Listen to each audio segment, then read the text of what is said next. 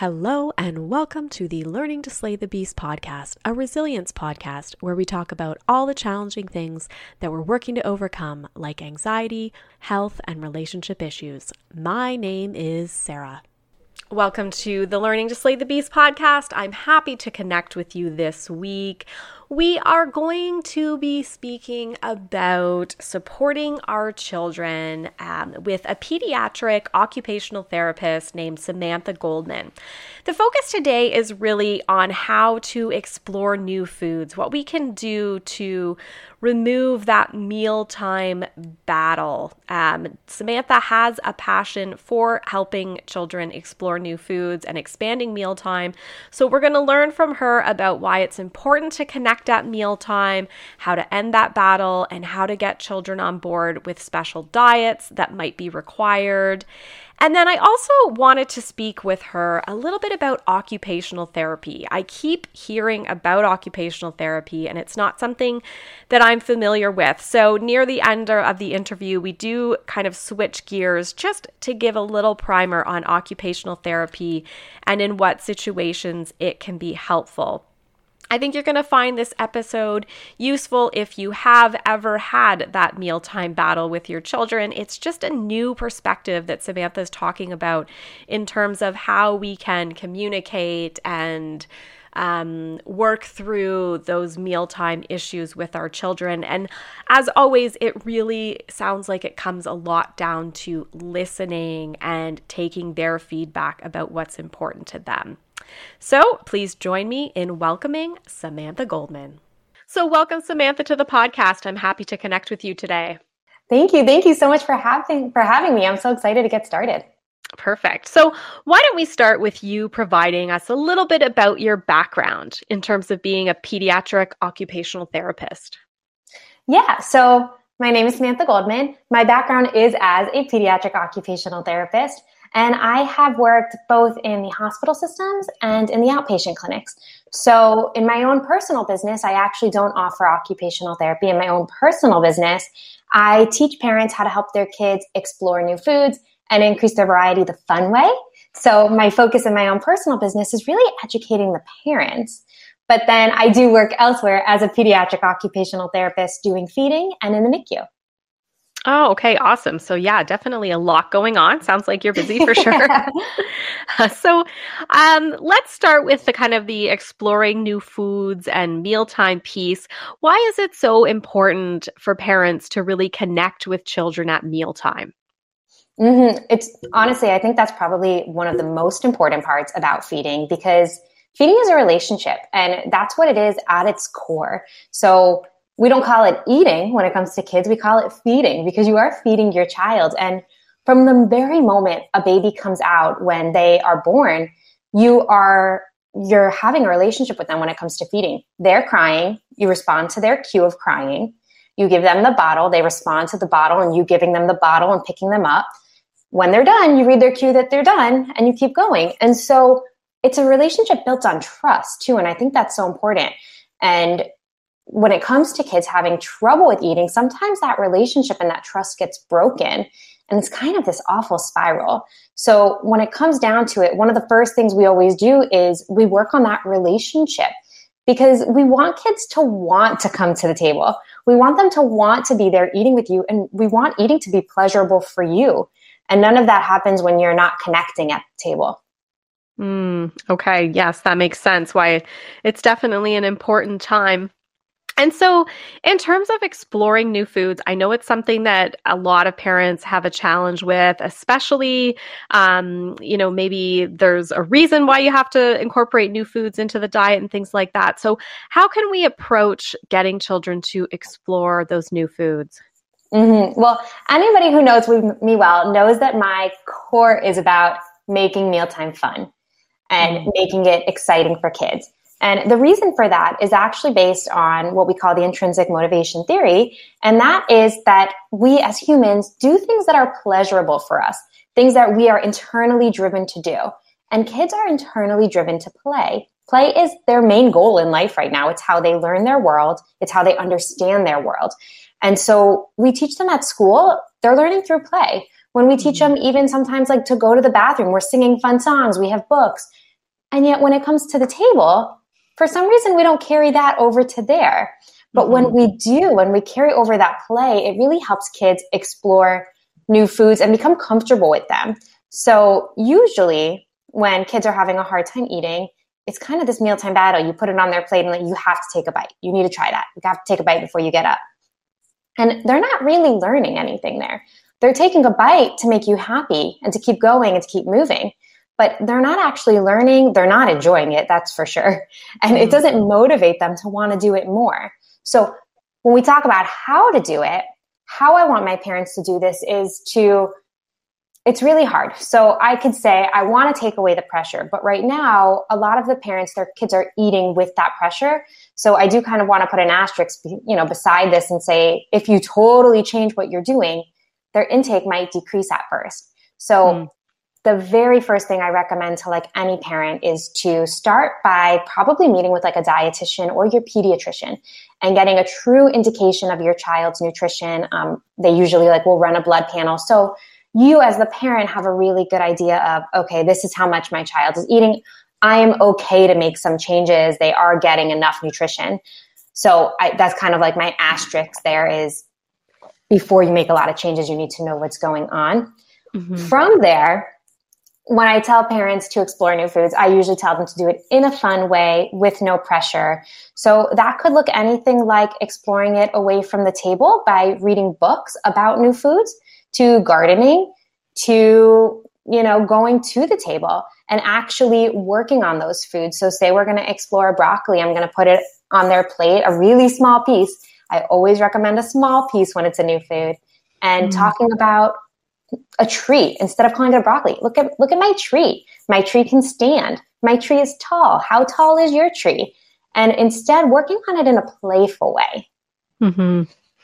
Yeah, that's really interesting because you're right. There's some kind of a weird, serious connotation around dinner time in particular. I think it's maybe just growing up, it's like we just always saw this as kind of this serious time where, I've seen maybe a little more play around lunch. If you look at the recent lunchbox trends of doing bento boxes with different,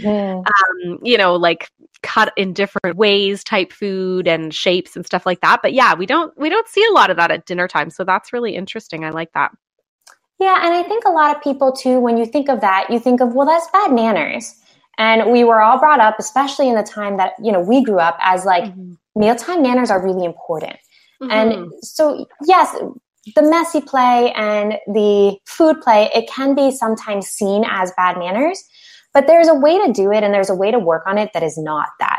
So I always recommend to parents before you start food play, kind of setting boundaries around that. Food stays on the table because chances are if you don't say that, it is going to end up everywhere. But setting those boundaries ahead of time and being okay, food stays on the table. And, the way you play can be different too. So some parents, they are going to dig full in. They're going to play the games. Other parents might not be ready for that. And that's okay. Playing with your food can be as simple as, can you make a letter with your food? Can you stack your food? And just letting them have some opportunities to explore it instead of jumping right to those bites. Okay. Yeah, that makes a lot of sense. And so I know there are probably parents that are already into the mealtime battle. It's just the way that it's become and they're not really sure what to do next. What else can they do to kind of move past that mentality and still focus on the nutrition piece that maybe they're focused on now? Yeah, well, I think the very first thing to kind of realize here is the mealtime battle is your child communicating something with you. So as an OT, I don't really believe personally in, they're having behaviors, they're behaving bad. They are trying to tell you something. They might not know how, and it might come out in a way that is not as pleasurable as we would like, but they are having a hard time with something. And so honestly, the first part of that is figuring out what they have a hard time with. So difficulty at the table can be due to a whole bunch of things. It could be anything from medical concerns, GI, allergies. There's over 400 medical diagnoses that can cause eating challenges. Or it can be having a hard time with their sensory processing. So their sensory system isn't able to kind of intake that input and respond to it appropriately. or even something like their muscles in their mouth don't move the way that they're trying to. So they might not be able to tell you exactly what this is, but so that first part is trying to get to the bottom of it. So what exactly is going on here? Why is this hard for them? Because once we know that, we really can have a better idea of how to move past and how to keep going. And then when it comes to how to move past that mentality, but still get that nutrition that they want. So there is a book and a theory by Ellen Satter called The Division of Responsibility. And it's based on the premise that parents and children have different roles at the table. So a parent's role is to decide what food is being served that night, when they eat it, and where they eat it. The child role is to decide how much of something to eat and what to eat from their plate. And so again, we go back to that relationship. When a parent tries to take over their child's roles, or when a child tries to take over a parent's roles, that's really where a lot of those mealtime battles start. So the first is kind of getting to the point where you guys can trust each other at the table, because then you feel confident that they're getting the nutrition and they feel confident that you're not going to overstep and try and force them to eat something they don't want to, or they're not ready to. That makes a lot of sense. And I've kind of always subscribed to like, I'm not going to tell you, you have to eat something.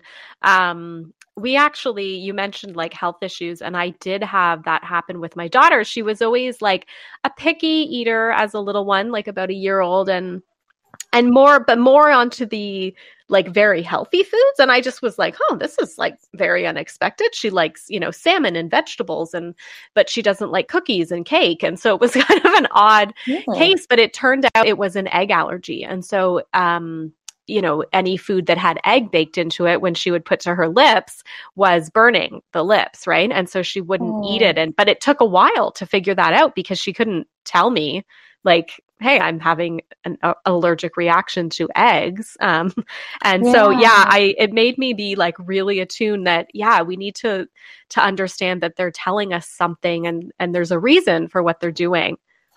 Yeah, that's so sad that she was feeling that. I am actually a big proponent of a team approach. And so sometimes when parents come to me, I will send them, I'm going to say, go to GI, go to an allergist, go to a dietitian, and rule these things out, because there's usually something kind of going on, and we just got to figure out what that thing is.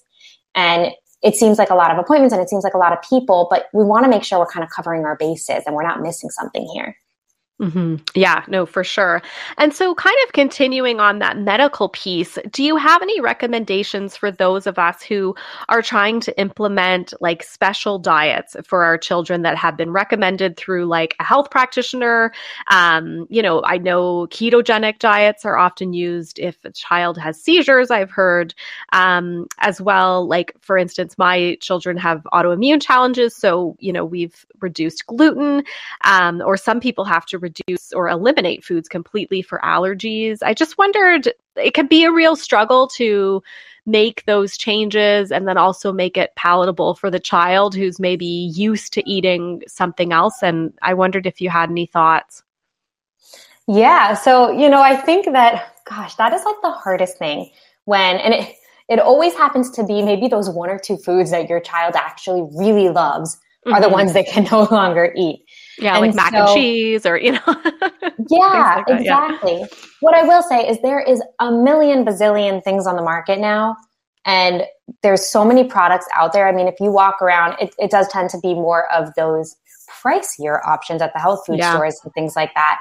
But if you walk around, you can almost find a, alternative for anything. Now, does that mean they're going to love that alternative is another story. So I actually would change or start to offer these in the same way that I would with any other new food. So I would do it as, I would consider it a non-preferred food, a new food. And actually something that I didn't talk about that I should have talked about when you asked about getting children to explore new foods is something called the steps to eating. And so I'm not sure if you've heard of this before. The steps to eating is a approach by the SOS approach to feeding. And it is based on the theory that eating a food is not as simple as we all think. So we think of food as picking it up with our hands and putting it in our mouth.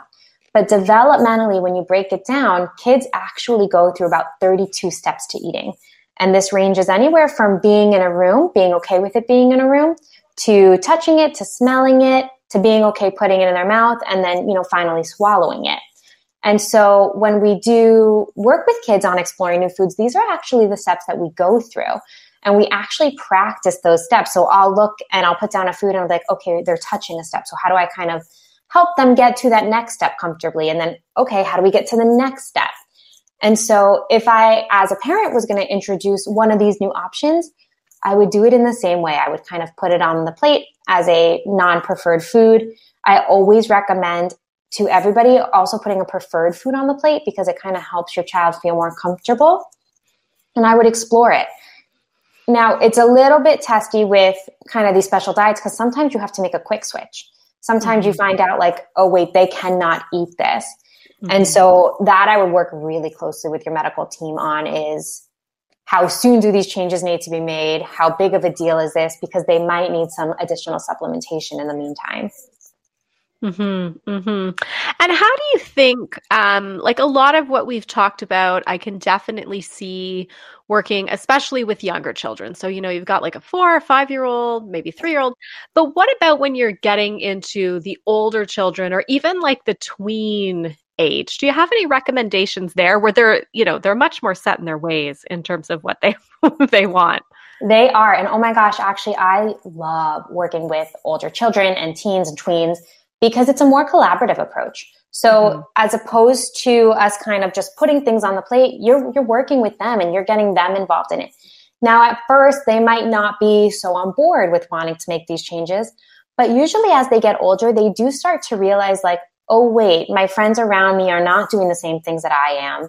And so they're starting to want to work on that too. And I actually love to do kind of the same things. We still go through the same steps, but we do it in a way that's maybe a little bit more appropriate for an older child. And so actually in the SOS approach to feeding, that's called the food scientist approach.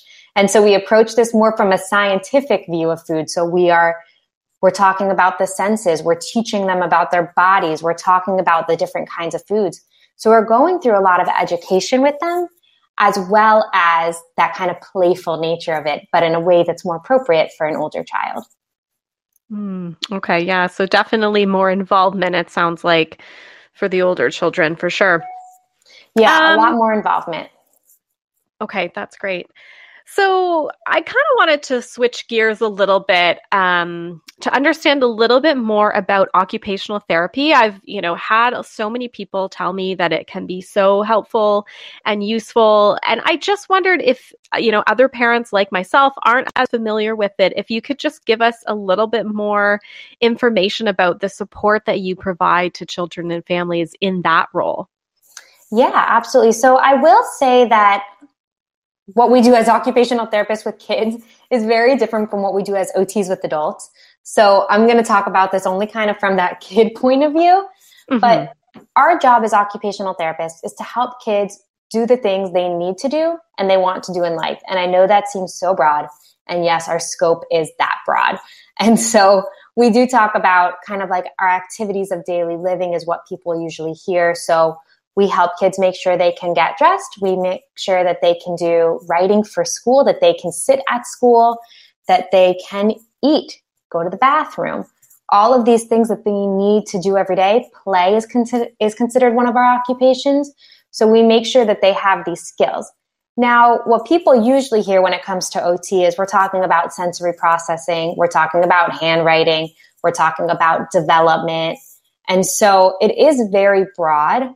But usually we get a referral from somebody because they're having a hard time in one area of life and they're not able to fully participate in life as much as they would like to. Okay. Yeah, that's interesting. That's a good way to look at it. And what about like mental health? Like, is there also like kind of like anxiety and different supports for different mental health issues? Yeah. So that's actually a really big push right now is occupational therapy actually started in mental health, which I find so interesting. And then during World War II, with all the veterans, that's how we actually became a little bit more medical. And now there's a big drive to get us back into the mental health world. And so, yeah, I mean, even when you look at feeding and eating can be such an anxiety provoking thing for children. We are working a lot on kind of that mental health component, on bringing down that fight or flight response, on organizing our bodies. And there's also a big push right now for health and wellness. So that general health and wellness of a child and their family. Yeah. Okay. No, that's great. That's really helpful.